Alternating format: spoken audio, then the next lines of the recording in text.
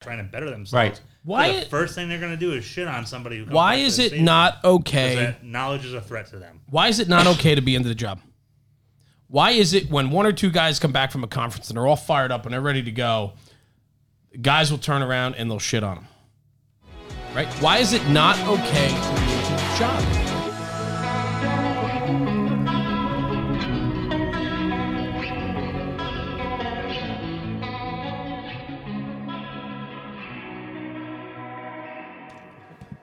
Hey guys, good afternoon, good evening. Ready? Let's start over. All right. Take two. Hey everybody, it's Rob, National Fire Radio. See how that we works? are here tonight in the studio with Elkhart Brass. Hey. Do it.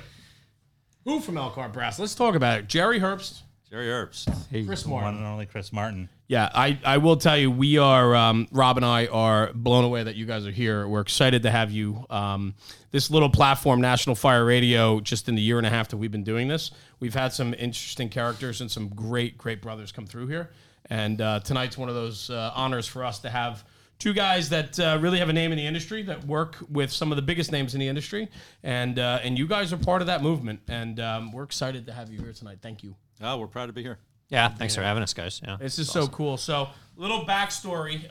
Chris had reached out a little while back, and we chatted on the phone. And it's fun. You know, we talk about the fire service getting in the circles of people that share common goals and commonality. And Chris and I had a phone conversation just because, you know, I liked what he was doing on Instagram. He was following us, and he liked what we were doing. And it was just kind of doing some, you know, your own type of content, authenticity, you know, things that were a little bit different, not reposting and resharing. It was more original content. And Chris and I had a fantastic conversation, and we talked about it just before we got on air. And that really set the relationship for you guys being here today, because we fell in line with the same beliefs and kind of nuggets about the fire service. So thanks for joining us, guys. I mean, thanks for having us. This This is is a good. commitment for you to be here. Jerry, you flew in, and I just couldn't thank you guys enough. So thanks for being here. I want to jump into the story and talk about, you know, Elkhart Brass. I want to talk about Brass Tax, which I'm sure everybody's familiar with, that marketing campaign. But I think maybe what we need to do is just start at the beginning, you know, not too far back, but maybe just a little background on how you guys got to where you are today. And Jerry, maybe you want to roll it out, brother. Sure. Share some stories. Be happy to. You know, Elkhart is a company, and again, not a pitch, more to just, I guess, throw some cred out. Is a company that's been melting metal and making products that put water on fire for a long time, over 100 years, well over 100 years. Wow. And I've been associated with them since 2006 in a bunch of different roles, but a great company, an icon in the industry type approach. We've gone through some structural changes. We're part of Safe Fleet now, which brings us with some other iconic companies, which are actually a great umbrella to put us under. You've got Elkhart and ROM, FRC, and Foam Pro, all under the Safe Fleet brand. But our world, Chris and I are primarily driven in the municipal fire world, and that's a big part of Elkhart. And really the foundation of the company was kind of built, you know, toe-to-toe with the American firefighter. That's right. what, the products live there. And really, you know, we'll talk probably a little deeper about this, but, you know, our brand, our challenge is constantly to have a personality associated with our brand, and it's our people that are in the field. You know, we've got people all across the country that are flowing water 60, 70, 80 times a year with fire departments. They're, you know, in turnout gear, and that's what we're about. We drive spec and try and be part of providing solutions to what some people may realize is a problem, some people may not. Yeah. You know?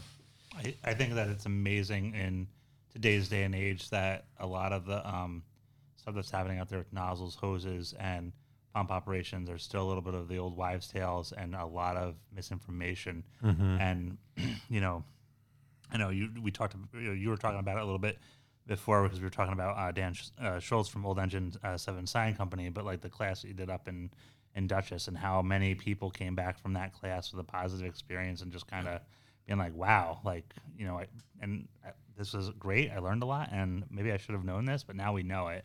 So I think that's like just kind of awesome that this company is able to do that, you know? Yeah, I'd say every year we do like an instructor shirt for FDIC, and it always kind of has some clever saying on the back. Right. And still one of my favorites I think we should just bring back as a normal offering is like, just because water's coming out of the end of the nozzle doesn't mean you're doing it right. Yep. Yeah. right? Well said. You know, that, what's the famous saying? Fire goes out, nobody gets hurt. I put it on social media now, take a selfie, and we go back and do it again tomorrow, and we do the same thing until inevitably you're going to lose, or you're not going to have the flow you think you have, and you're going to be in trouble, right? But how often are people actually acknowledging that that's something going on? Oh, you're right. You know, You're right. Hydraulics and nozzle and hose work, like this is a craft, and it's product that works hand in hand. You know, the right size line with the right size nozzle pumped at the right pressure, will give you the winning combination. And I think it's one of those things, and I think we hit on it before too, where it's one of those things that we take for granted that the guy at the pump panel knows what he's doing, or the guy on the nozzle knows what he's doing, when in fact, a lot of times there's a miscue, or they're not performing correctly, or hitting the dots, or connecting the dots as they should be in those situations. So, it's one of those things that I think needs more training. I'm floored by how much training you guys do in the field, Jerry. The traveling you do was mind-numbing when we were talking about that, and so on. But, the conferences, you guys support a lot of the conferences. Let's chat about that a little bit. Yeah, we're vested in that. Our world is where the end user interfaces with the product, and that's where we get our what I like to call mental protein. Chris runs our product side of things, and it's funny when we're in the field, we're looked at, okay, as Chris and Jerry, but we have completely different functions, really. Yeah. I may be doing more talking, Chris may be doing more listening. The ideas that we get, the evolutions that our product go through, come from interaction with our end users. We like to live where the firefighter interfaces with fire. That's where that weapon is used. Absolutely. This smoothbore nozzle here, and that's where it has to work. And I say this in a lot of classes I do. We've got an industry that tends to be supply side obsessed. We put tens of millions of dollars into infrastructure for water supplies, and $500,000, $600,000 into a rig. And all that is great, but that's not usually where it fails. It usually fails where one or two guys or gals are flowing somewhere between 150 and 200 gallons a minute, and something goes wrong. That's where it needs to work. So,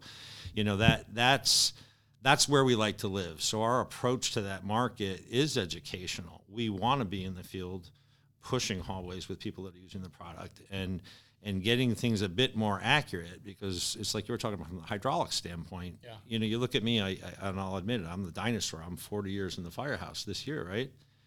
And the old rule of thumb, what did you learn when you took your first course? 50, 80, and 100, right? 50 smoothbores and appliances, 80 master streams, and 100 combi tips. That's your world. Water came out. Sooner or later on that curve, you won. A lot of those stories ended with that. Yeah. At least nobody got hurt. Yeah. And when you hear that, that's the time to start asking questions, right? But there's this movement you were talking about. One of the shirts we did is it's a movement. It's not a moment, because you've got a much deeper educated firefighter with respect to the creation of an effective fire stream, which makes more sense. That's who's using it. The old thing of, the chauffeur's going to get it right, or the boss calls for the right line. Hopefully they do, but if it's your weapon, you need to be a little deeper invested into exactly what's going on there, because you're the one that's expected to make it work. I like it. And I'd say like how those people are getting their knowledge, back to like wrapping up the conference circuit. Yeah, let's talk about it. I don't know, we kind of dubbed them like micro conferences, not to, belittle that name or whatever, but it is. It's what they say, like the perfect size tribe is like 150 people. Right. Right.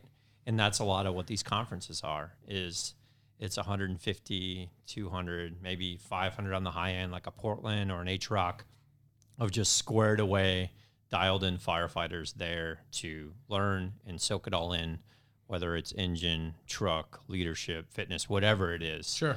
But people are seeking this out now. I mean, you're seeing this they're now, like an in. influx of these conferences popping up, right? Like we talked earlier with like brass tacks, like, we didn't estimate kind of the response we got. And it's not to say how awesome this content is, it's to say there's a need for this out there, right? Just like these conferences, like, wow, all these conferences are popping up. Why are they popping up? Well, because people want the information. They want access to the instructors and the knowledge. And I saw this on Facebook from so-and-so, now I can go learn it from him in a day for a $200 class or whatever, right? He's coming to my area.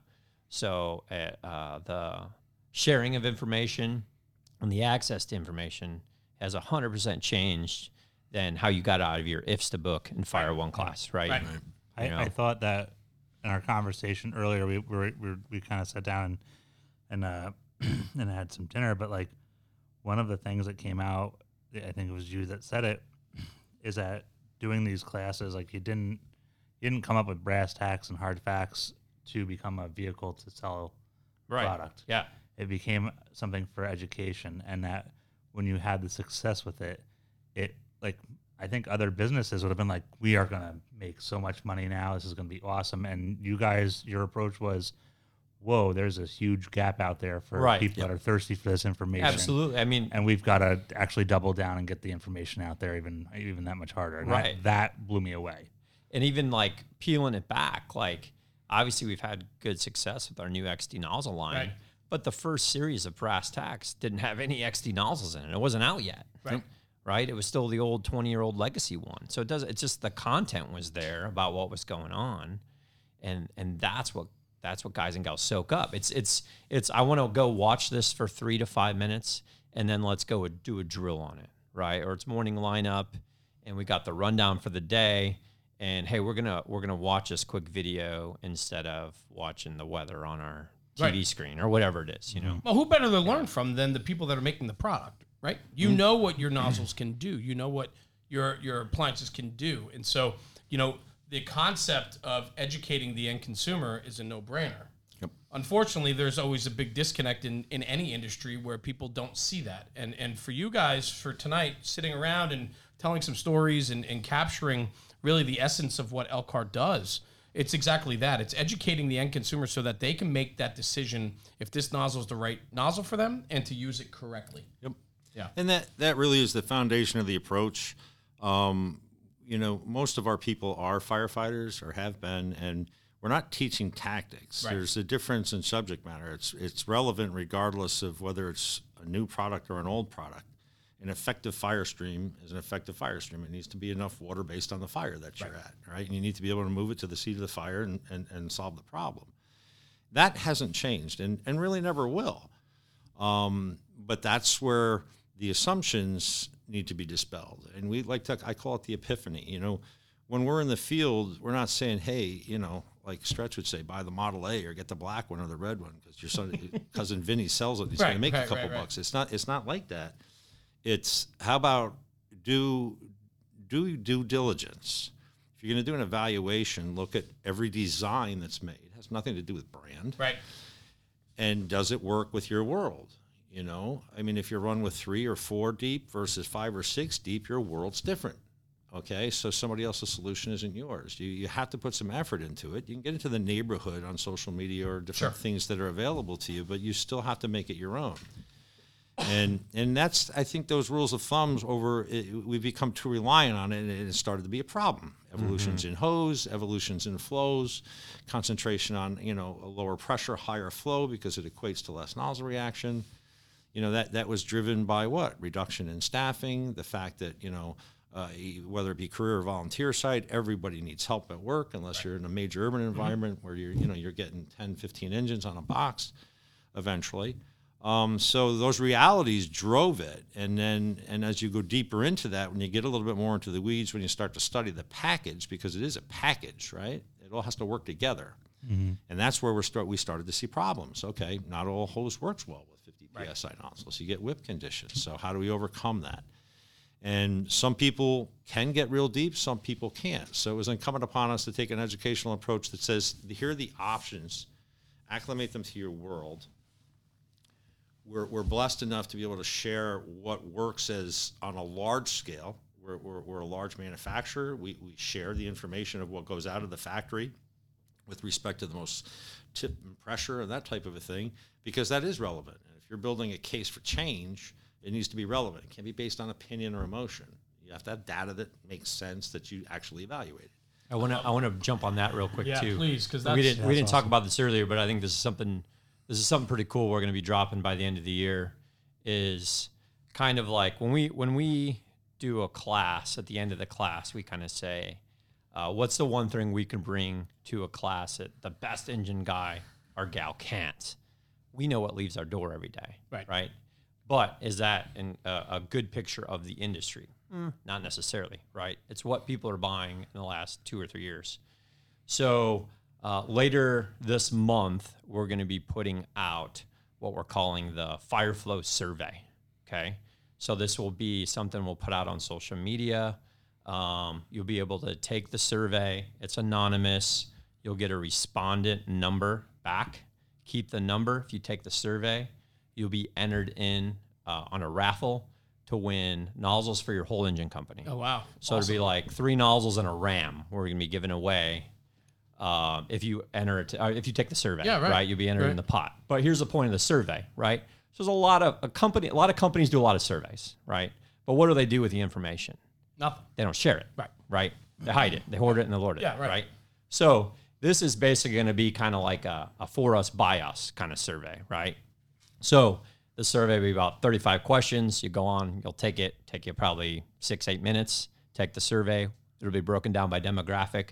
But the questions we're going to ask are, what type of nozzles do you use? You know, smooth bore, fixed flow, selectable flow, automatic. What's your target flow for 1 3/4? What's your target flow for 2.5? Right. I don't know. You know, what type of hose load do you run, right? Things like that, where in some general questions, we can kind of start painting a picture of what's going on in the industry. Yeah, makes sense. Absolutely. Okay. And then we make this an annual thing. So the 2019 Fireflow survey, here's the trends. Okay. So then we do this 5 years from now. The 2024 survey says this. Oh, wow. Like 5 years ago, everybody was into this. And now people are transitioning into this. But to go back to what Jerry was saying, if you're doing a study, right, we love data. It's everywhere, right? So here's a really excellent point that you can use in your study, in your case to make change, of saying like, hey, most people, according to the survey, are using this or that, right? But instead of like gathering this information and just keeping it, you know, for our benefit, no, we're going to put it back out. Yeah. So same thing. Like if I'm an engine instructor, I can say, hey, 80% of people are using this tip or that tip, like from what we were able to find, you know, from the findings. So that'll be coming out later this month. Like, yeah. And that goes to what it's all about, transparency, right? Like you're going to build a survey to follow the trends. So over the course of time, right, not only is it going to help you figure out how to navigate with the end user to understand what the popularity is, how the curves are going, but it's also going to paint a picture about the American Fire Service too. Yep. And it's when you're putting out the answers to the survey and giving the numbers of the findings, it's total transparency. And that speaks to the ethics, the authenticity of what you're doing and your drive to make the fire service better. Yeah, absolutely. Yeah. And it goes to the same end. There's many layers. There's many components to the system. We're a piece of it. It all needs to work together, you know, for the win. And you know, the best practices that we can share. That's how you get that information, because that's part of the system. You know, no, we don't make hose. We don't do all that. We don't have the answers to those questions, and I can't say the best thing for your fire department or mine, right? So, if you can approach it with that all-encompassing core package of data that it takes to make an educated decision based on your world, to us, that's a win. You know, sometimes we sell product as a result of that. Sometimes we don't. Sometimes we don't even know. But it's relevant enough. It's like the justification that we look at when we look at brass tacks, hard facts. You know, the analytics that I study and Chris studies isn't, you know, we got 17 likes on this. We go much deeper than that. It's minutes viewed. The minutes viewed add relevance to the content. Right. And you know, our last analytics are better part of a year old at almost 6 years of constant viewing. That's minutes viewed. That's people staying on looking at that subject matter that long, which tells us it's needed. Yeah. That wasn't no doubt. prompted by us. It's you can click off at any time you want. Right. Right. So, and you know, I shared earlier, when we first launched season 1, you know, when you started seeing posts like, Group B, watch this in anticipation of a discussion the next time we're on shift, that's a home run. I mean, Yeah, that's, absolutely. and hopefully you're having it prior to, like we were saying, we had a mishap in a call, chauffeur screwed it up or something, that created it, but let's get it ahead of time, right? Yep. And there's, engine's cool again, right? We say it all the time. Yeah, engine's cool again. Yeah, right. Yeah. It's, for years it was Chuck and Rescue, and nothing's wrong with that. But how did Brian coined it? When you start seeing more pictures of nozzle and hose packages on social media than you do burnt up helmets. Burnt up helmets, you're starting to make a difference. You're making a difference. Yeah, it's kind of this perfect storm of, I don't know, it's almost like this back to basics approach. And we've heard that for a long time in the fire service, but it is. It's back to, it's just my craft. I'm a journeyman. You hear these terms now, and I'm honing it. And water on the fire is the basic function, right? Absolutely. Everything's there to support that. That's right. So, it's kind of, and we respect that how you guys are structured, very culturally driven, and that mirrors well with us because our personalities are driven by that. And the cultural aspect has not changed. You want to do the job, you want to do it well. I mean, that's your challenge. I mean, what did you say when you signed up? You want to be famous for creating cellar holes, or you want your guys high-fiving and fist pumping we when push they each other every second of the make day. a nice Push hit to on be a, better. Yeah, right. Yeah. So and that's what it's about. Here's tools that can help you be better at it, which means we all come home. Yeah. I love the understanding, though, of educating us, educating me, Rob, Sebi, right, and the rest of the fire world about nozzles and proper water flow and so on. Brass tacks, hard facts. That is your animal. You guys created that concept. And, Jerry, you just alluded to it, the amount of views and focal point of conversation it's become in firehouses.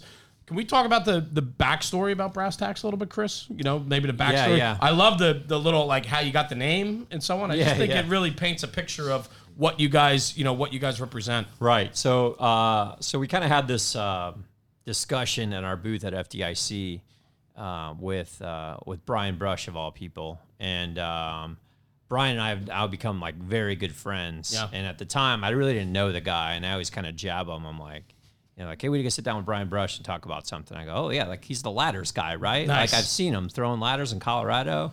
Nice. I'm like, you're the ladders guy, bro. And he's like, so that's our little inside joke. Sure. But he's like, hey man, like not all, all of us have kids now and we can't travel as much. Is there a way we could maybe like capture some training, on video? And my wheels immediately like, the light went on and they're turning. And I'm like, you know what? You're right. Because most manufacturer videos are something like, this is the Model 1. If you don't use the Model 1, your fires aren't going to go out, right? Like, we know that's not true, right? And, firemen can sniff that out pretty fast if it's not authentic, right? So then we came up like, all right, how do we execute this thing? So like a good, the attention span or the length of a song is about what we have, right? 3 to 5 minutes. Longer than that, they're going to click off, right? Shorter than that, we can't get the whole message through. So it's like, all right, well, let's do like 3 to 5 minute topics, and we'll reach out to the instructor network that basically we've just made. We're friends. We're personal friends with all these people, So as opposed to us delivering the message, bring some credibility to the table of having, some squared away engine instructors talking about this. So we went and we ended up filming these in Minnetonka, Minnesota, of all places. Yeah. So my old fire chief, where I work part-time, relocated and became the chief of Minnetonka. Jerry went there and did a class, and Jerry's doing a Know Your Flow class for Chief Vance, and there's cameras rolling around and drones and stuff, and Jerry's like, what's going on? And John's like, well, we got a guy that's like into video, don't worry about it. You know, all right, whatever, And then all of a sudden, a couple weeks pass, and this guy by the name of Brian Kerr, Brian sends a video to Jerry saying like, hey, here's what I filmed for your class. And it was an awesome video of like a Know Your Flow class. We ended up created a loop. We were in it at our FDIC booth for a couple of years. years. Over it, and we're like, this stuff's really good. Very high quality. Nice. So it was kind of like very serendipitous. Is like, Brian, we were talking about this instructor video thing, and like, all right, well, we can make this happen. We know the guys, we know the content, and then I kind of like look over, and the loop's playing in the booth. I'm like, we got to call this guy. Yep, I got a guy. Let's call this guy. And so, you know, that's the reality. Like, you know, anytime you're filming something, whether it's for your fire department, like training division, or your side hustle, or whatever it is, like, it's a process, right? And a lot of times what we find, like a lot of people, I'm sure, is you hire an ad agency, an outside company, and they come in and film. You spend half of the day saying, like, you know, firefighters talk like this, or show this, don't show this. And you don't they're not always in touch. get there. Right. You know, you always don't get there. Right. So the beauty of this was Brian Kerr, and that Brian also works for Minnetonka Fire Department and is a training officer for And them. he gets it. So That's now the it. guy, like, doing all the editing is doing it from the perspective of how I would train a firefighter on Sure. this. So, like, hey, I'll throw an animation video in to maybe clear this up or paint the picture better. And that's really kind of the home run linchpin of this whole thing was it's great content, but it was very authentic, and it really was filmed and edited where a lot of people missed the mark, right, Sebi, on the editing? Shout out to that. Oh, huge shout out. Without him, we got nothing. We barely have is- anything as it is, but Is that's where the pull through. That's where you frost it, Right. you know. Yeah. So that was kind of the whole story of it. So we did season 1. I don't know, we had almost 40 some episodes, and when we did season 2, and we had I think we're up to like 71, 72 episodes now. We're kind of got some stuff in the back we've been kicking around to keep it going, but yeah, that's fantastic. Yeah. I love everything about it. It's quick, it's to the point, and it really paints a picture of understanding. It's not, it's absolutely in touch with what we want to see and want to hear.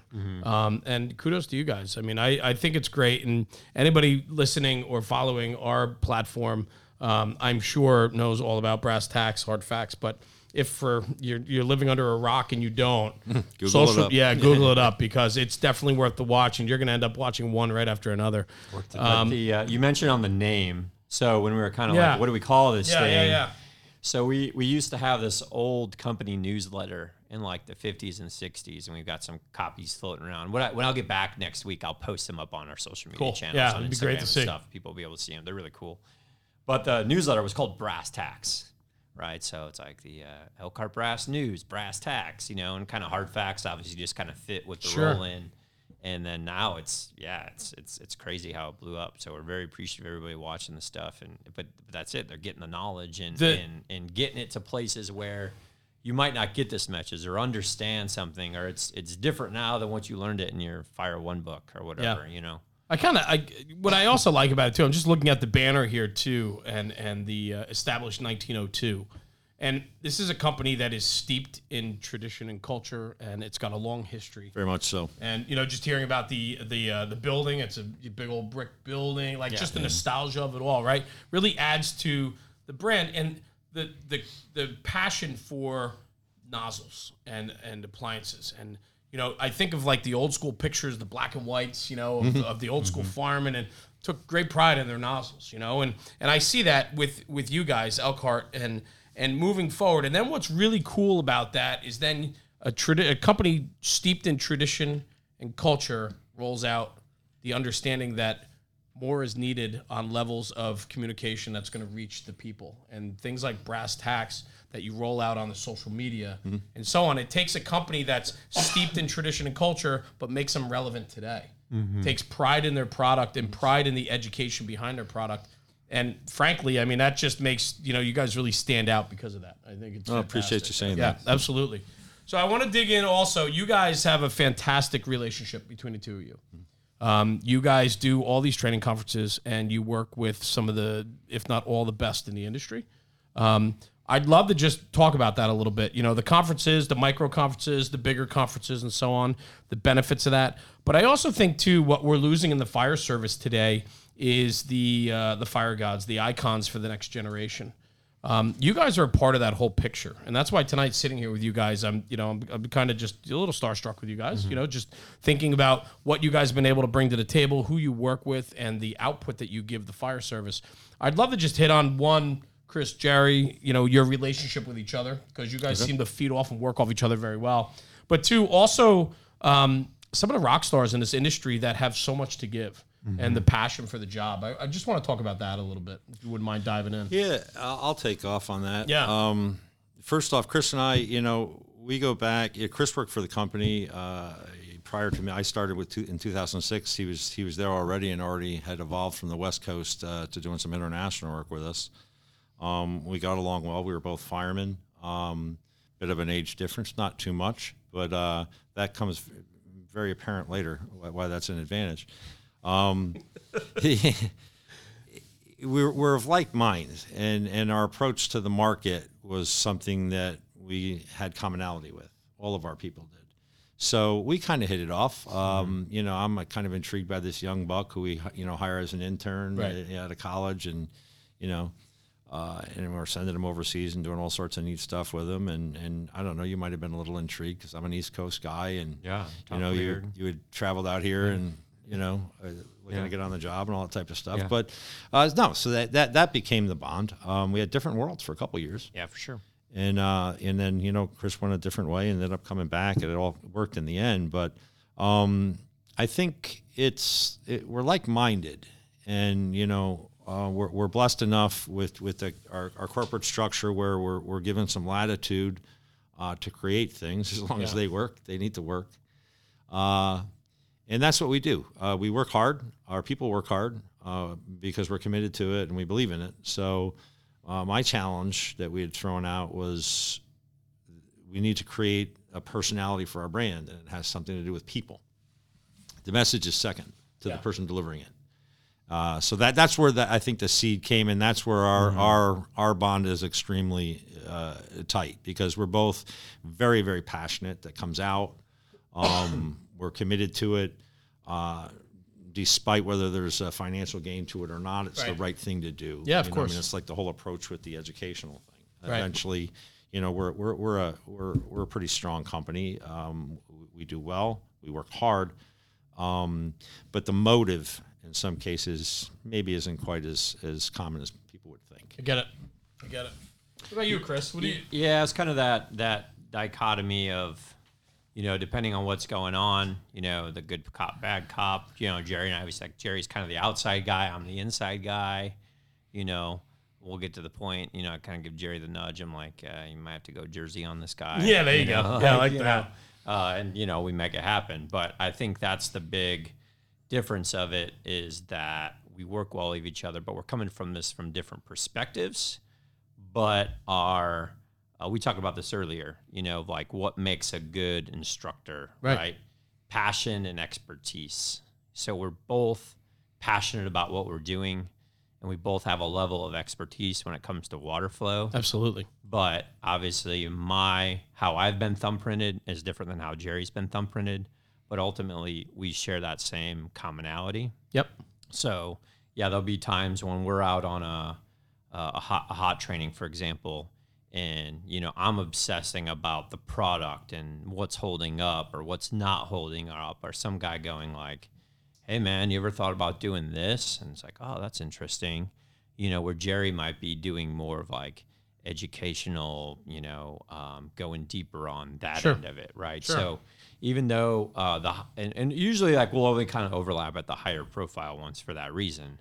But you guys complement each other well. Mm-hmm. Yeah. No doubt. And then as far as kind of the instructor network, man, one of my fondest memories of interning at Elkhart Brass was, going to Iaria's, which was this little small Italian restaurant in Indianapolis during FDIC, and me being, 20 years old, and there's, Dave McGrail and Jeff Shoup and Mark Wesseldine and all these guys, Tom Murray, just sitting there holding court. And I'm just like the young guy sitting on my hands, like, And so a lot of these, relationships, go back a really long time with, different reps we've had. Like Roger Johnson was a kind of a mentor of mine. He was kind of our Midwest Indiana guy. So he kind of held court at FDIC. He'd tell stories about me and Andy Fredericks for the first time, and things like that. Incredible. So a lot of these relationships, although they seem, Elkhart's got this guy in or that guy in, like we're just friends. We've made that over the years. They're not compensated. They're not on our payroll. It's again, it goes back to being like-minded. Yeah. But like Chris says, they predated us. It only makes sense to to have your products in the hand of people that have a high frequency of use. If we can be subject matter experts in the creation of a fire stream, let's talk to some subject matter experts of getting it down a hall in a challenging situation, whether it be a single story frame or a 108 story high rise. Yeah. And this is where it bridges the generations. And you talk about the challenge of passing on culture. The fire service isn't known for treating its young well, which is unfortunate. You're right. You're absolutely right. Yep. And you're talking about subject matter that really has not changed. Right. It's GPM versus BTU. It's pretty simple math. Sooner or later you win, but is it effective? Yeah. And are you in danger? Right. So that's where this has become a thing. But that material, when you start interacting with an instructor network, it doesn't matter the demographic.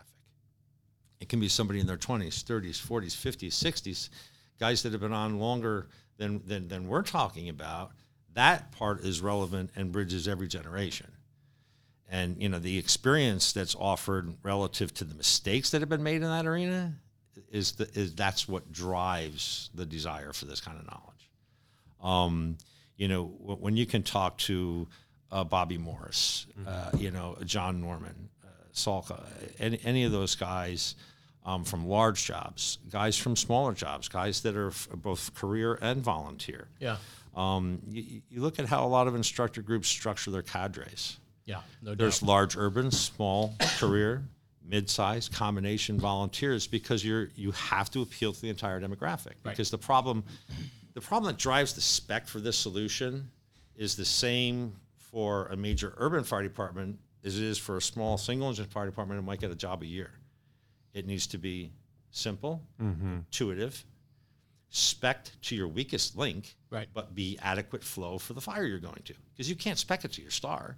What if you're not working with the A team that day? Yep. Yeah, you're absolutely right. I just kid around in classes. I say, you look in the back, and you're like, oh, shit, we're going to lose.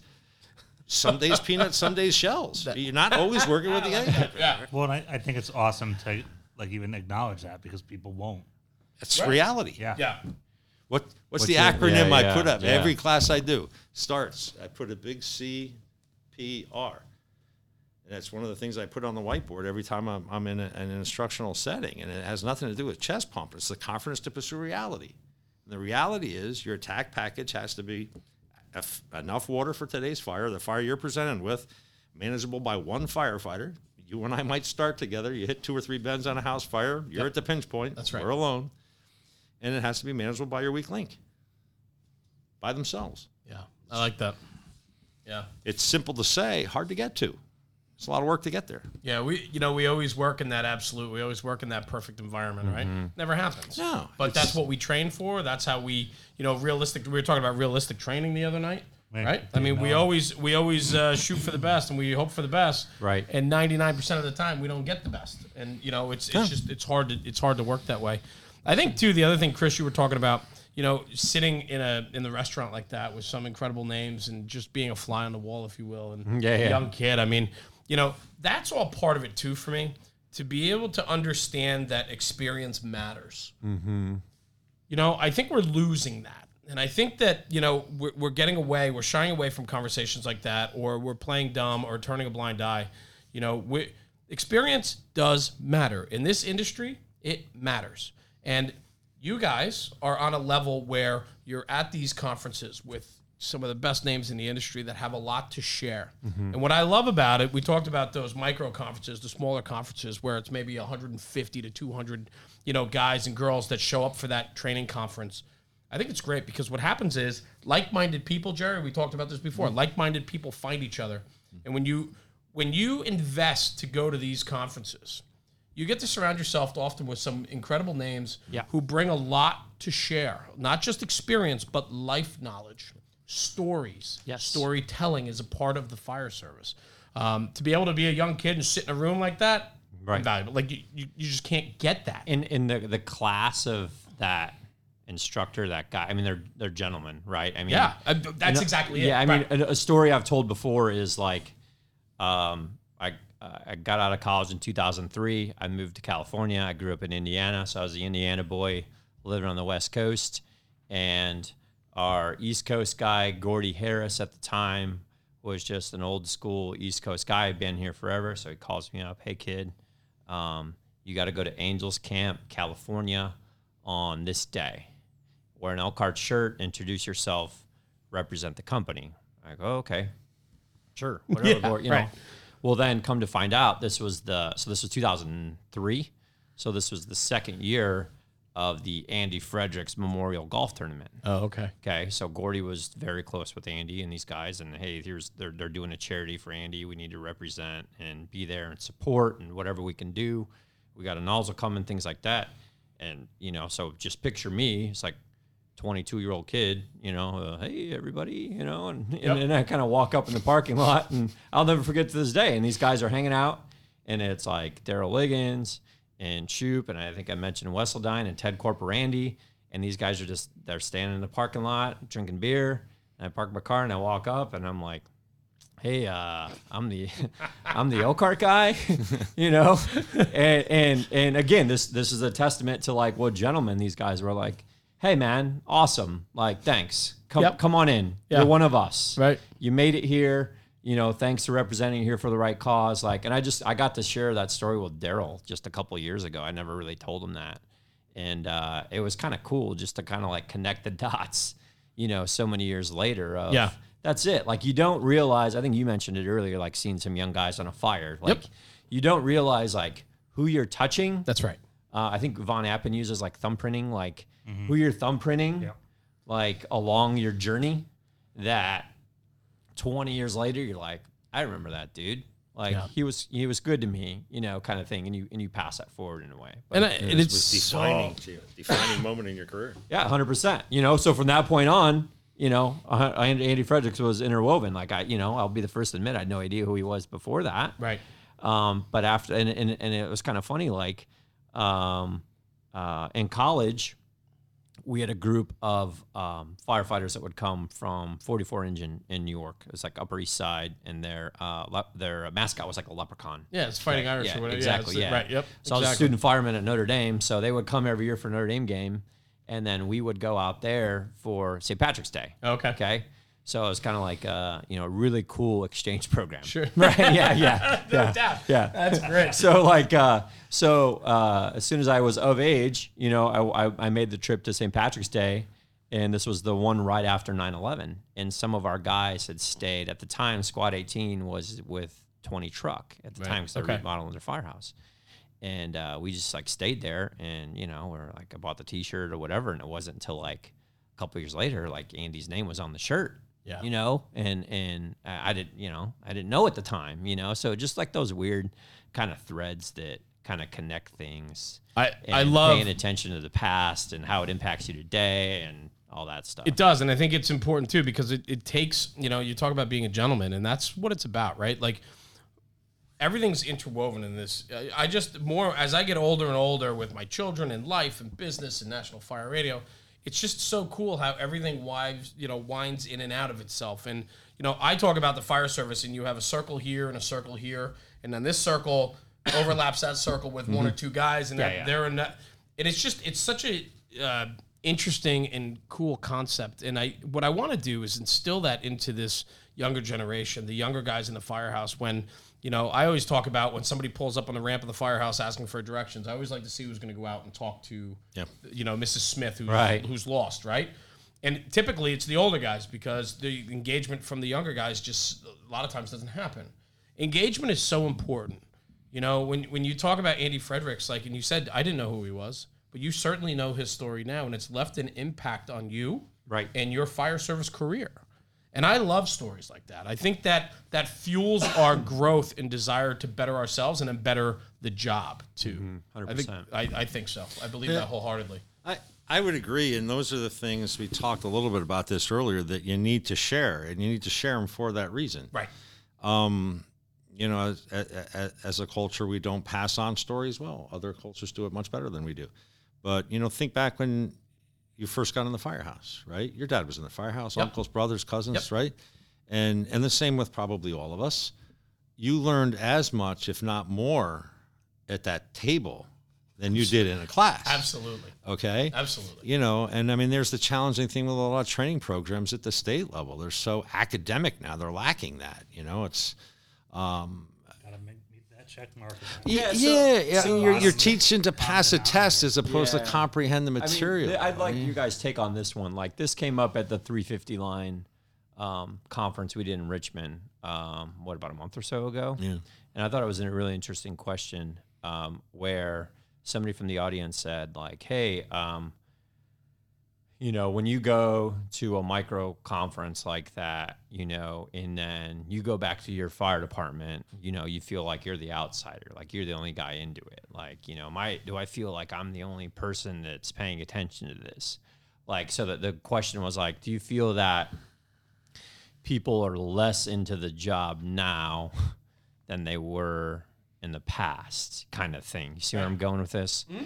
So like, and I think about that, like there's pockets of this everywhere. Like, you know, my stepdad, his dad were all South Bend firefighters. So I grew up, you know, hanging out in the firehouse at a young age and riding my bike to the local firehouse. And like those guys were always into the job. I get it. You know, absolutely. Like, so is it that, you know, people air out what they're doing more often that maybe, you know, it looks like they're not into it? Or is it this, like, it's like this pendulum swing, right? Everybody likes to use that example of like, you know, I'm way over here or way over here when many people might be in the middle.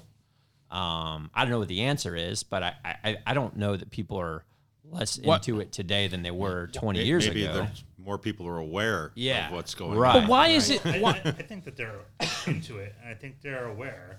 But like when you pulled out your phone, I think there's more of a chance for people. And we talked about negative influences in social media and some of the detrimental effects they can have. And I think there's people out there who, like, you know, you put it very eloquently before, like they're in mom's basement, so they're not going to that mini conference. They're not trying to better themselves. Right. Why? The first thing they're going to do is shit on somebody who comes Why back is to the it station, not okay? that knowledge is a threat to them. Why is it not okay to be into the job? Why is it when one or two guys come back from a conference and they're all fired up and they're ready to go, guys will turn around and they'll shit on them? Right? Why is it not okay to be into the job? It's okay. Like, we talk about it all the time. The job is good. I did a brotherhood speech a couple weeks ago for a conference, right? The opening conference night. And the whole message of that 35, 40-minute conversation that I had with everybody in that room was the job is good. Let's enjoy it. Let's celebrate it. You know, the phone just exposes. We talked about this. The phone exposes, right? Like, it's okay to be into it. It's okay to be a buff. It's okay to see how other people are doing it because, frankly, everybody is doing it. What I don't understand is why we have to become so guarded that we don't allow our love to shine and beam over the top about how good the job is. Yeah. It's almost like I'm afraid to tell you how much I love the job because I'm worried about what you think. Yeah, that's. I don't know. You know, We've become so guarded. Well, we have, and that comes from poor thumbprinting, I guess, in the past. Is they weren't. They were brought up wrong. You know, that goes back to the culture. I mean, what do you teach first in the firehouse? You know, the task or the culture. You got to get the culture down. And I like that. you know, and that's, I've never heard that before, Jerry. I like that. That's the respect. Shirt. You know, well, I was looking for another idea. I got Yeah. Send that to me. Please send that. Text that to me. I need one for April. Yeah. Just for you did pull out your notepad earlier too. I did. There's a stone. But that's tablet. it. You know, if you lose, you know, to me, if you lose culture in the firehouse, you won't get it back. You're going to breed in a generation that will not have that. Right. If you instill it early and carry that through, it helps in the application of those tasks. People have a higher sense of ownership. It's the company concept, 2 + 2 = 5. We cover each other. It's driven at that company level. And if you lose that, I don't think you can get it back. It's hard. I've seen organizations just tank for. I'm not saying they can't go to fires. They go to fires, but it's different. So it's very easy to go to a fire and take care of the situation because I always look at it as like it's real easy to negotiate or to figure out what to do when there's a gun at your head because it's this oh crap I have to deal with this. But like when it's all that being back with each other between that fire, and if that culture isn't taught and you lose that, like that's where the department tanks. It tanks in morale. It tanks in people eating at each other. Yeah. Stabbing each other in the back. And, it's unfortunate. And some of us are really experiencing it. And it's just a sad thing to see. I saw this It'll on drive people out. Absolutely. I saw this on that's Trial by Fire, where it's like, cohesion is the ultimate killer of low morale, right? So like, Love it. we've all got good, right? issues, man. Like, it doesn't matter if you're at home or you're at work, right? But when I'm going to the firehouse, like, what can I control? Like my crew, right? Like, that's my Or world my- I'm in charge of, Yeah. right? So, like, if that's crappy and you don't get along, like, and you don't drill together, and then you're on the way to the fire, and like, what line do you want pulled? Well, I don't know. We'll figure it out when we get there. Come on. It There's a also high says- level of And then the other, Yeah. the other thing that's like important too, and I mean, I'm just enamored with it. If I come to like, New York is like, because obviously the company and every firehouse and guys stay in the firehouse and whatnot is like, it's even like, shift Christmas parties and getting together off of work and seeing, you're all reading each other, know everybody's strengths and weaknesses, right? So if you can kind of learn that in a variety of environments, and when it hits the fan, like, hey man, he's really strong here. He's not so good here. He's really strong here. I'm not so good here, but I'm strong here. Yeah. And we can all work together as a team, right, to get it done. But you don't know that unless you're, the company concept. I can control that. I can be into that. I can spread that. I can, direct that, foster that, whatever you want to say, right? But I think so many people are like, wow, the department vibe is this, so I'm not going to do it or whatever. But Yeah. like, And the performance follows that attitude. We were just saying, you'll lose people, but you're also going to draw the wrong type. Right. Or Empower the wrong ones. Yeah, Right. I mean, and you get to the point where your quality, well, how's that saying go? When your passionate people start to leave, you really should. That's a flag. Yeah. So I mean, You like an analogy was like, I don't care if they leave. We have a whole nother recruit class coming in. Okay. Yeah. Okay. So let's think about this. Like, if I'm a 10-year employee of Google, okay, am I going to care if I go jump over to Yahoo? Yeah. That's a big deal. I get it. Yeah, because guess what? They got kids coming out of college every year. Right. But is that kid out of college the same as a 10-year employee at Google? Like, no. It's retention. It's keeping them there and motivating them. And, like the way to motivate people, right, by the book is like what, achievement and recognition and things like that. Like, of course, we like a pat on the back every now and then, even though we're not going to say that. But, you reward the people from staying there instead of like, well, if you don't like it, you can leave. Yeah. Well, come on, man. Like, I've spent, so many years of my life in this place. Right. But the devil's advocate to this conversation goes back to the CPR, the reality I was talking about before. I work a lot with our larger urban fire departments and trials, and the reality is the job does not draw what it used to draw. Okay, it brings a different person in some cases, and I say it in a funny way. It's not funny, but I use it in classrooms to say there's not enough outlying stations to put these people at. Sooner or later, they're coming to a fire. That's why this package has to be simplistic enough for them, Right. because that could be on your six that day. Because what you're saying, because we put open and close on the nozzle, Right. and we know there's people that are still going to screw that up, Yeah. So the simpler you can make this, and make it easy for the firemen, and make it, the nozzle reaction manageable, but yet the flow still effective. Like, you're setting them up to win when we all know this is something most firefighters probably aren't thinking about when they jump off the rig. Yeah. Yeah, literally, and that was one of my favorite church too, right? Yeah. Just because water's coming out doesn't mean you're doing it right. I don't know if we did the Day of the Nozzle on July 8th. We had some fun with it. Yeah, it was a good time. Oh, it was awesome. Yeah, It was yeah, from yeah. a social media guy. yeah, I ate it up. I think I was sending you messages. Yeah, you like, were. this Now, is I great. intentionally. So this If I have that that played, restless was it- mind syndrome. Was thing. it the Day of the Nozzle or was it 7/8 Day? There was some confusion there, so Yeah. I had to capitalize on that because I'm a 15/16 user. Ah. So that's where I Gonna went, make the right? year longer. Well, no, but that's the point. The powerful company. It doesn't matter what; it matters how, Right. and are you working to get there? And that's where it has to work, because it all does come back to that.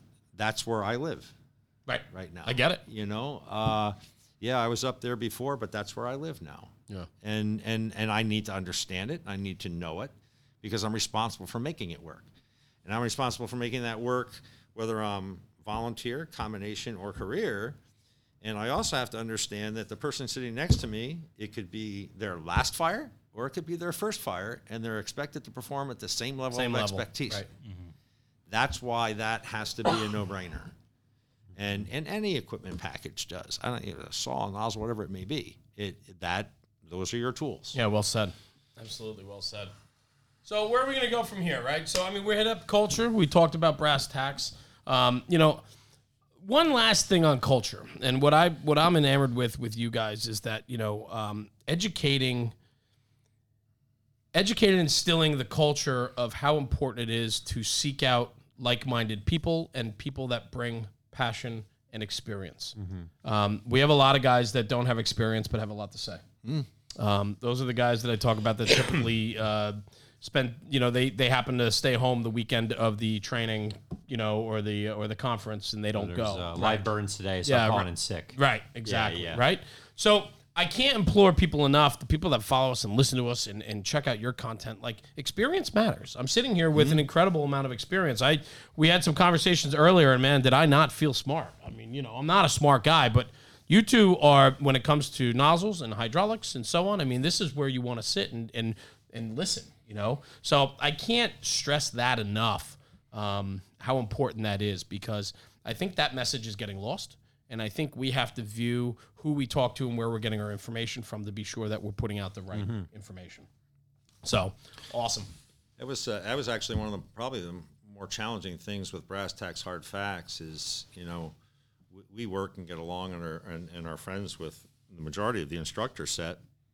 But it was a challenge identifying the demographic and who we wanted to utilize. Right. The message could be the same from all of them, but it's like when if you're in an organization that's resistant to change on your job, sometimes bringing someone in from the outside is what it takes, right? You've heard that everybody's a subject matter expert 15 minutes from home. Yep.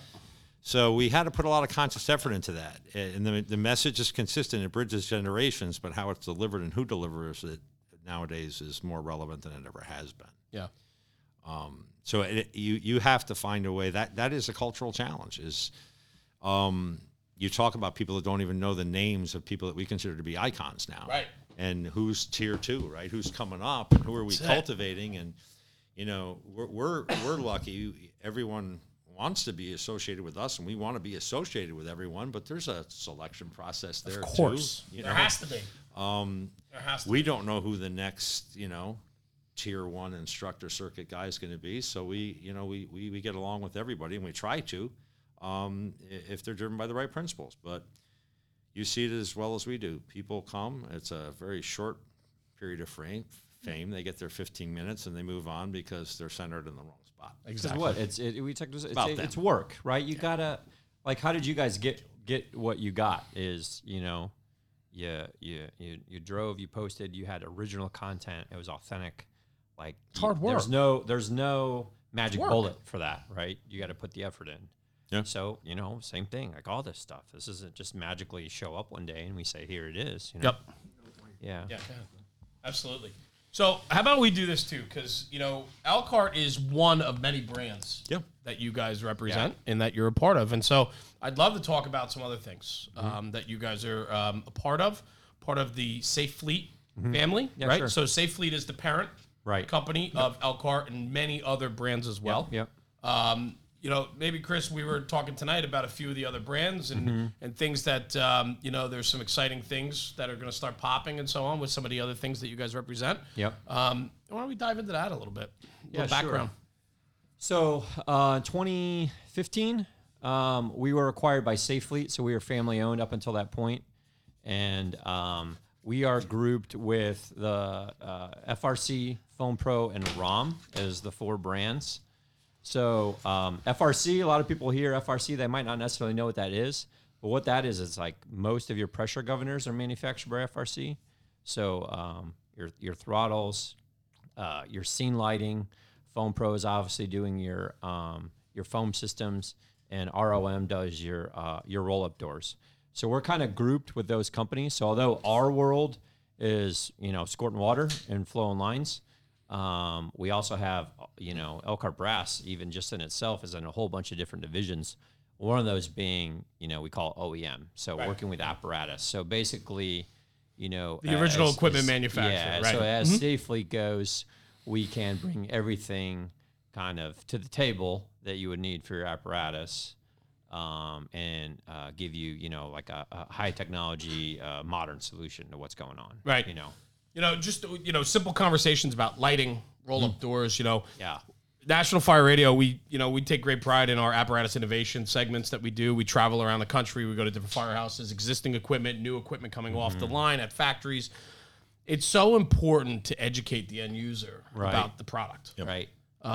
We, for a very long time, have always relied on the apparatus manufacturers to tell us how to build trucks. And maybe not, maybe the core things that can and can't be done, but when it comes to your lighting and roll-up doors and, positioning and setup and all that stuff, right?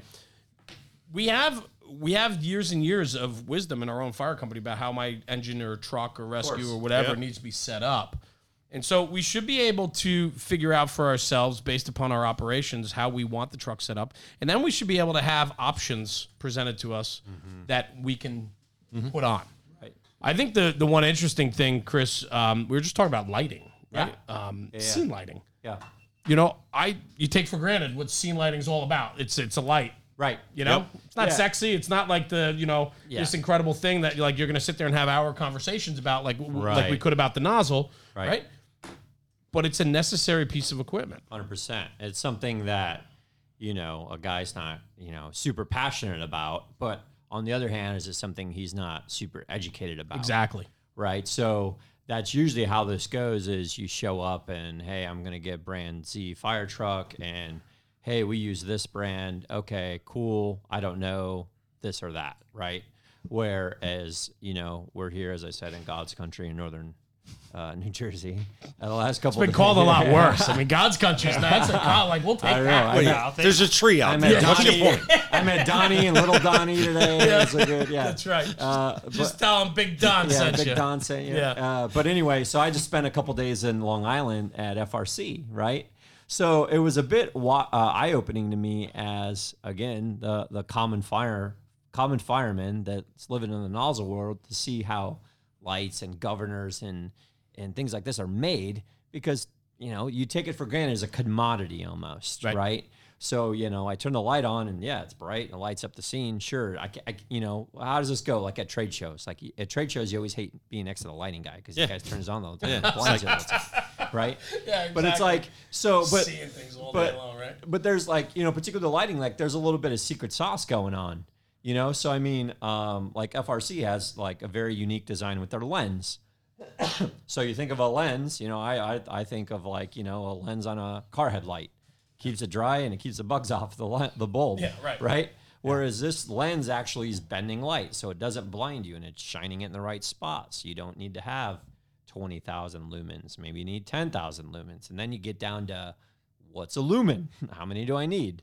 So anyway, we've got some cool stuff coming down the pipeline that we're going to be putting out here in the next couple months that kind of will help kind of break down some of we broke down some of the voodoo behind hydraulics and nozzles. Yeah, that's exactly the same thing with apparatus. Is most people see it as a commoditized thing when you really start looking at the design. If you go buy an $80 light for your Jeep off of Amazon, you're going to assume that was manufactured in a foreign land. Right. And I take out the box, I put it on. Whereas these lights are all assembled, put together, tested, everything right here in Long Island. Yeah. Yep. So, I mean, it still is an American-made thing done right here with really strong engineering and intellectual property behind it with the end-user firefighter in mind. Yeah. Right? This isn't an off-road light that's really bright that we think is going to work really good on a fire truck versus like, oh no, we've sat down with major metropolitan fire departments to see what they want, and we've designed a solution around that. Yeah. As opposed to a really bright light you can just get I off even on. like just the aspect of you showing us the video before of the light getting dunked in a tub of water and turned on, Yeah. and like just seeing some of the different testing that's going into the light, because you said like no one's sitting there in the firehouse being like, man, I can't wait until we get Oh my God. Pierce, yeah. E1, Rosenbauer, Right. stuff in here so they can tell us about scene lighting. Right. Yeah, no, Right. it's Truck's just gonna be not awesome, cool. but like Right. to actually see it and actually know that somebody's giving a shit about it, Yeah. it's kind of cool. Well, what do you say? You don't know what you don't know, right? Right. Like, and this Right. is something like up until a couple days ago, I even had a vague representation of what this is. So Sure. now, my job is to kind of tell all of you the story of why this is something you should care about. you Well, know? and what I love too is earlier when we were talking about this a little bit, and you were kind of just giving us a little background on it. I said, "Do I really care?" right. I said that out loud to you. I was Yeah, like, "Do you I did. care? Like, do we You care? did.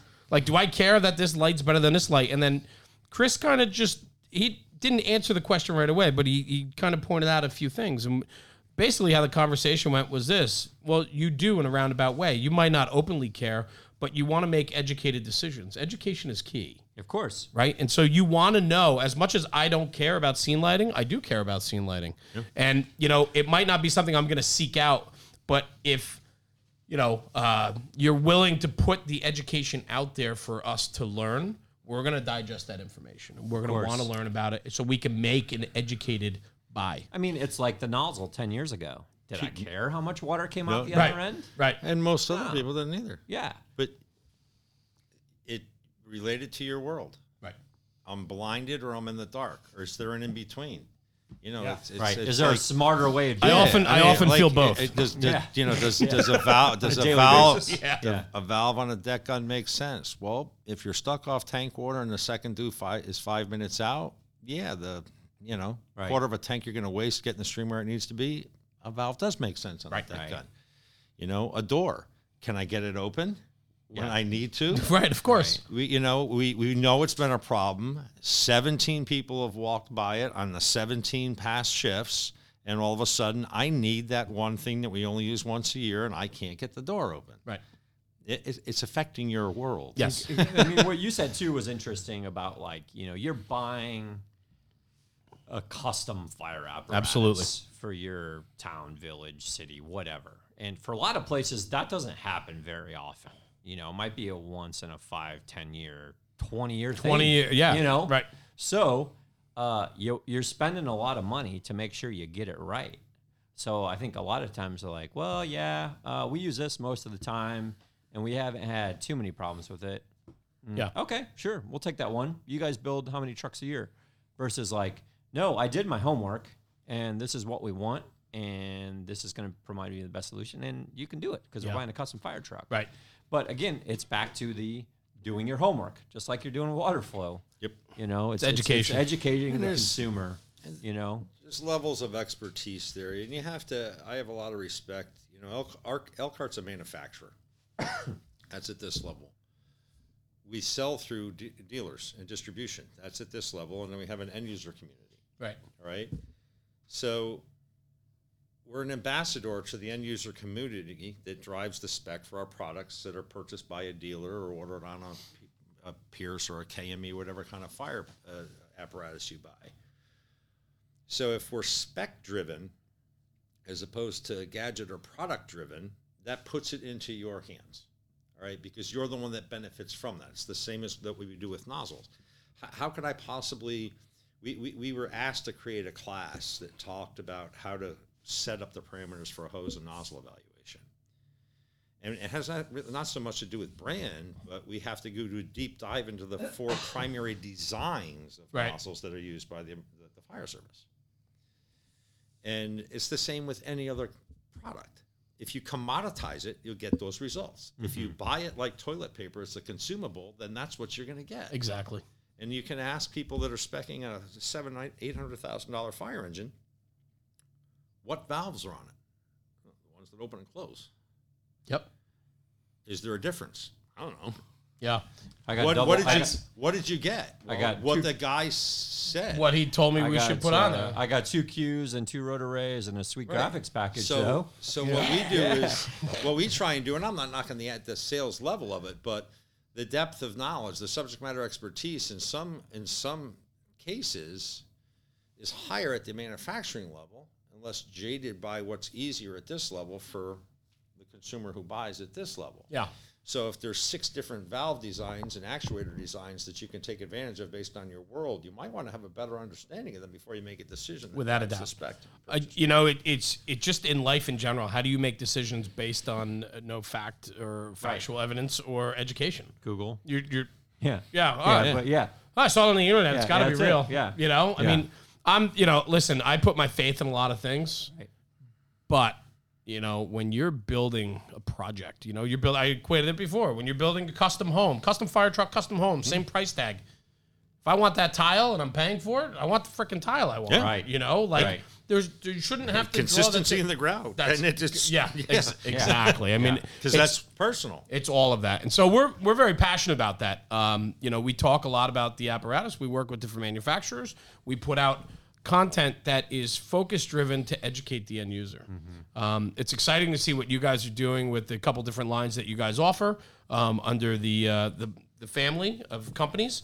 I'm excited to see what you guys have coming out, because I will tell you, Elkhart offers fantastic branding on social media, and you guys, I appreciate that. Chris, Jerry, you guys have done really great things, not only to represent yourself and your brand and educating the end user, but making the fire service just that much better. And I love it, man. Thanks for that. Yeah, of course. But that's fact. That's fact. And you can see that. So, It's actually a hard fact. Hard fact. Yeah. thank- Let's get down to the Rob brass Ridley. tacks and the hard facts. yeah, I like that. You see? That's smart. Wow, who came up with that? That's incredible. I tell you, it's like we said before. Engine's cool again. The rig can be cool too. I'll toss some love out to Dennis. Dennis has always been one, and other people. Big Water Paulie. Challenge yourself on the paradigms that you're stuck in. Does deck gun have to be at 80 psi? Can you push it harder? What size is your tank to pump valve? There's things that are decisions that are relevant to your world when you need them, if you put the time into understanding. I mean, you guys have identified this, that, it's, there's several different tracks, right? We take as a fire service, like engine, truck, fitness, leadership, right? What's my next angle, right? But deep down, we're all fire truck geeks, man. Yeah. And there's not a lot of people doing that other than you guys. So we're going to start contributing on that end. Yeah, we're and do excited to some see it, stuff man. together. Yeah, it's going to be great.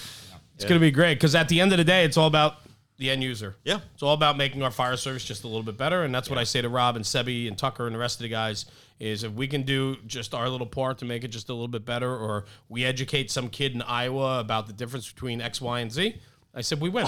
It's worth it. Same We as already brass have. tacks, hard facts. And we have. Same thing. Yeah, and I think that's one of the best, and that's what I'm so proud about with this platform, is we've heard back from those people who've been like, "Hey, you've helped me. You've made things better." That validates it. Yeah. Right? That's what I was talking about before about brass tacks. That's awesome.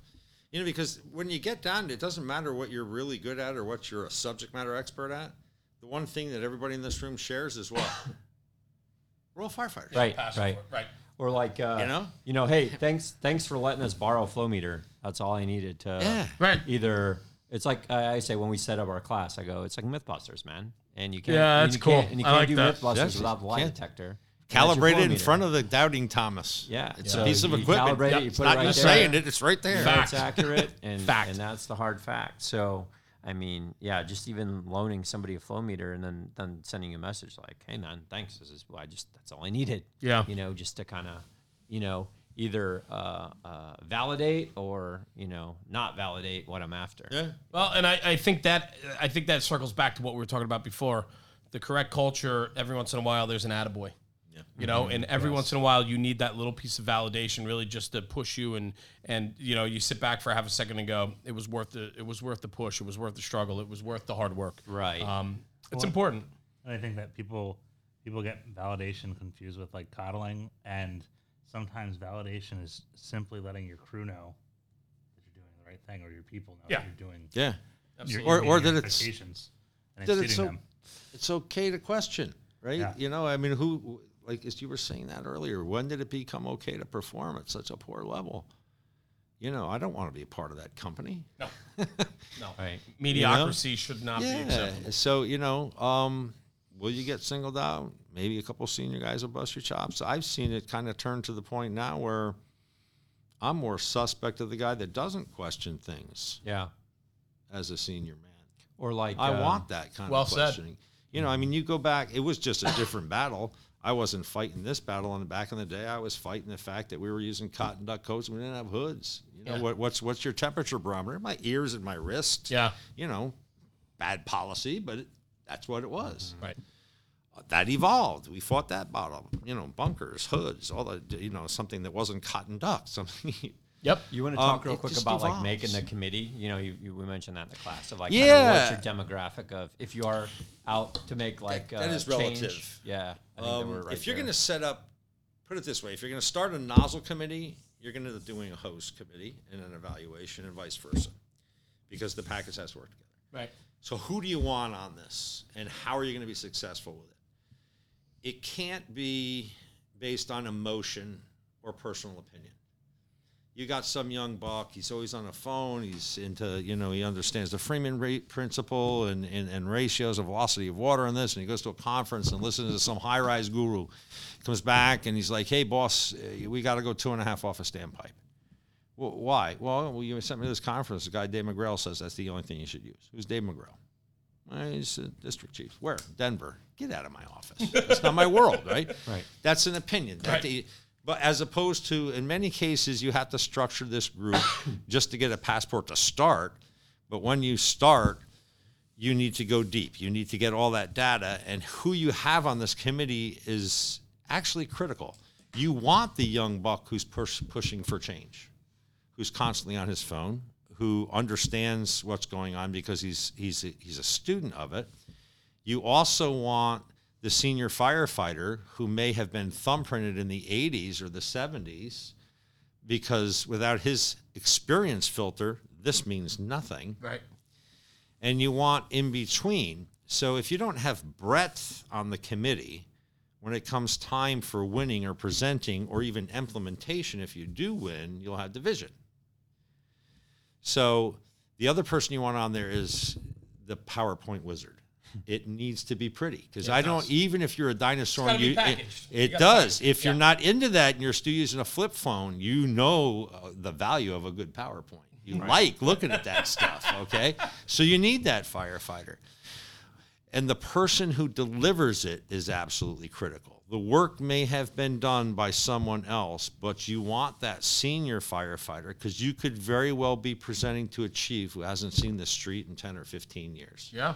Sure. And the thumbprint on that chief was from a different era where tactics were different. And it's not that their fires didn't go out. They were probably fighting more fires than we are. We use a great example with Chris's family of a fire in the 80s. It was before he was born, but it's... I was born then. I was about 4 years old. Okay. Yeah. So I was actually the year I became a lieutenant. That was a shot back 1983. for the But stone tablet anyway. comment. But you know what? The fires were not. They were fighting more of them. The tactics were different. And, we use an example of a good buddy of ours that did a tremendous study. He took the attack chapter for multiple editions of the Essentials book and how it's changed. So if you're presenting to a chief who was thumbprinted in the 80s or the 90s and hasn't seen the street, Right. and you're telling him that 100 PSI sucks and flowing 95 gallons a minute is going to kill you, like when the first time you made a push with 1.5 inches and it worked, right? Okay. You have to have the respect, and you have to address that, because you could be talking to the person who put the equipment into service that you're looking to replace. Absolutely. So the personal attack is wrong. That's emotionally driven, as opposed to flow driven based on heat release rates of today's fire. It needs to be that clinical. And, we designed this class for that. So that committee approach, like Chris said, it has to be that. If you're going to win in an organization that's reluctant to change, it has to be data driven. And you have to have done a breadth of testing that incorporates every design, not what you want. Right. If it doesn't bring you to your solution, maybe you had the wrong suggestion. I'm with you. Okay? I get it. So it warrants that because, again, this is not a commodity. This is not toilet paper. Make a mistake on this, you're going to use it for 15 or 20 years. Yep. And people don't understand, if you're lucky enough to be on a change committee for something like this, it's like a once-in-a-career opportunity because it isn't purchased on a high frequency. So put the time and effort into doing it correctly, not for your own benefit, for the benefit of the job. Absolutely. And that also plays to, like, I don't know, maybe how we are in society today, that you see it all the time on social media. People, how do I get smooth bore, right? Should I use 7/8 or 15/16? Like everybody wants the cut and paste solution. Yep. Right. Like, so It's easy. I download this nozzle study, find, seek, replace my department name. Here you go, right. Chief. Yeah. Here's what it is. Yep. Like, but you've never flowed any water. And then the other part, when we teach our classes, it's a very clinical setting with flow meters and gauges in the parking lot, right? Jerry's got a famous line of like, we've yet to be to a parking lot fire, but that's where we do all hose and nozzle studies. So that's step one, right? So step two is getting out of the parking lot and then moving it with your people, right? Taking your burn building, taking an acquired structure, taking it with your ninjas, taking it with your weakest performers and see what works. So like Kurt Isaacson talks about, like, if you take any of his classes, he calls it his gallons per second test, which is a really interesting way to think about it. Is when they did their nozzle study, they took a 7/8 and a 15/16. Okay, so those that might not be on our level, 7/8 160 gallon a minute, 15/16 185. Okay, a little bit higher nozzle reaction on a 15/16.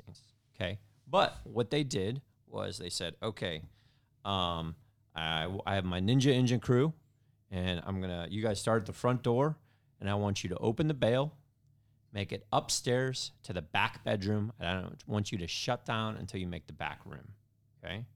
But what they did, instead of watching the crew, is they had a flow meter in place. So they watched the flow meter. Right. So what do you think happened? On the 15/16, a little bit higher nozzle reaction, the 2-person crew, you start pushing corners and stairs, what happens? You start losing your backup firefighter, right? So not necessarily guys are shutting down a lot. They're starting to half bail, reposition, right? So although the 15/16 gave out more gallons per minute, right? Guys were constantly having to fight the nozzle reaction and half bail. And with the 7/8, they were able to keep it open longer. Right. So in reality, they're putting more water on the fire, right? More gallons per second because the line was more manageable versus, well, that flows 185. So clearly that puts out more On water. paper. Right? Yeah. But if I'm constantly having to half bail or reposition Yep. because it's too much nozzle reaction versus give me something that is still above NFPA minimum target flow. 160 is our most common flow rate that's leaving our door today. Yep. Yeah. Right? Why? Because it's high flow, nice punch, and easy to manage, but I can keep the bail open, Yep. So, I mean, you tell the example of like, 2 people, one's got to make a grab, like, and I got to hold the nozzle by myself. I can do that. Yep. I got the other thing when you finally, I refer to the parking lot as the range. If you're into guns, that's where you're zeroing it in, right? You're not using it yet. And I got to I'll give a shout out to my firehouse because my guys get this. The guys that are bosses and chiefs running my firehouse right now, I had years ago when they were like explorers. And Brian, Corey, and Mike, and they get it. We talk about this frequently. We just had a conversation before I left for my last trip. The value of getting into a building or an acquired structure, a training center, and do this water mapping and advancement training without smoke. Don't be smacking your people in the head with a stick telling them to get down because you got theater smoke going, all right? Stop the drama. Explain what a fire stream does and where the water goes and how to be effective, right? There's a time for a convulsive approach and there's a time to be a gentleman. Calm the fuck down. Excuse me, I probably should have said that. No, you're fine. Right? You're fine. What I'm saying is you have to understand that environment and what's happening with it.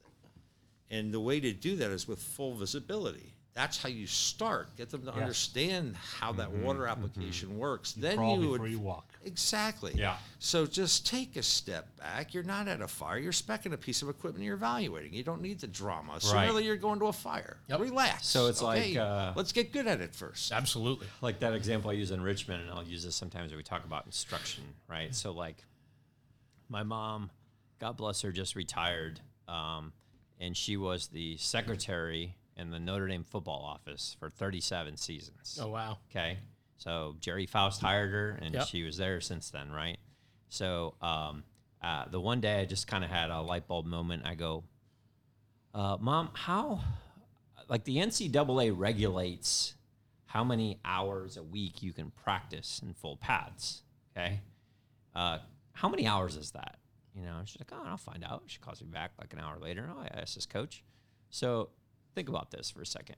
So the NCAA says you can, I think it's 2 hours a day in full pads, okay?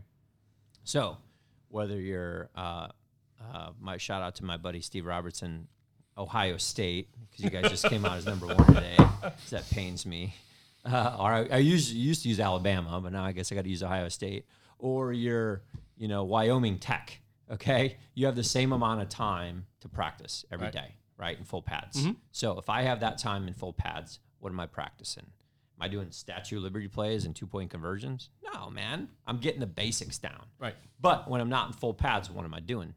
I'm reading the playbook, right? I'm reading my SOPs. I'm reading my training plan, right?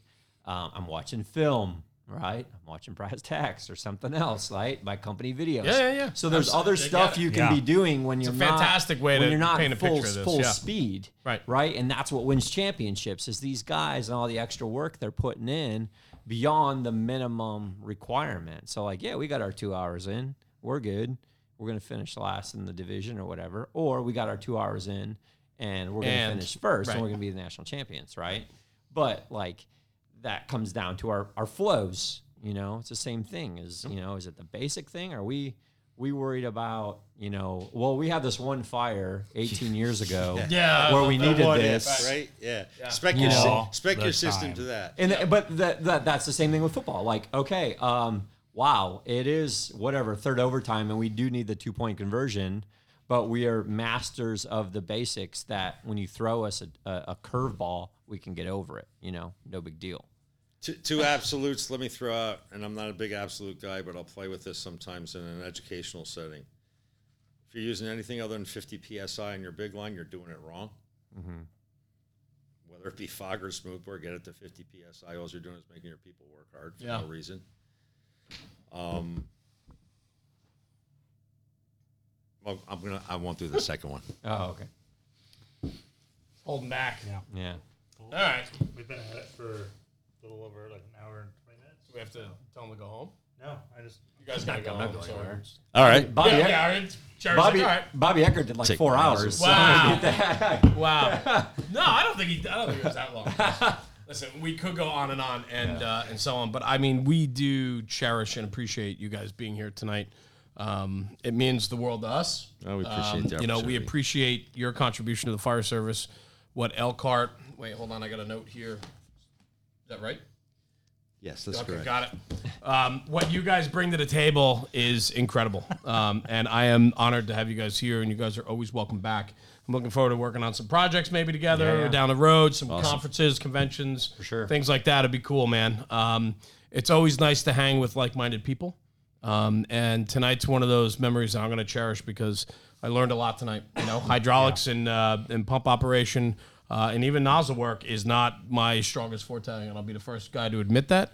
And so to sit around you guys tonight and to just take it all in was awesome. And I think the lesson to be learned there and what I just said was for everybody listening is it's okay not to know everything, and that's why you surround yourself 100%. With people that know things because you can't be an expert at everything. And if you're the guy that shies away from the engine company night because you're not confident, ask questions, get out there and learn. Go check out Brass Tacks Hard Facts online. Yeah. It's a fantastic resource for training and education. So, guys, thank you, Jerry and Chris. Right, awesome. I appreciate the chance to be here. Great night. Thank you very much, Chris. Thanks, brother. Thanks, man. Appreciate it. Yeah, it was a lot of fun. So, guys, for Rob and myself and Jerry and Chris from Elkhart Brass, thank you, gentlemen. Thanks for being here tonight. Thanks for checking us out. National Fire Radio. Have a good night.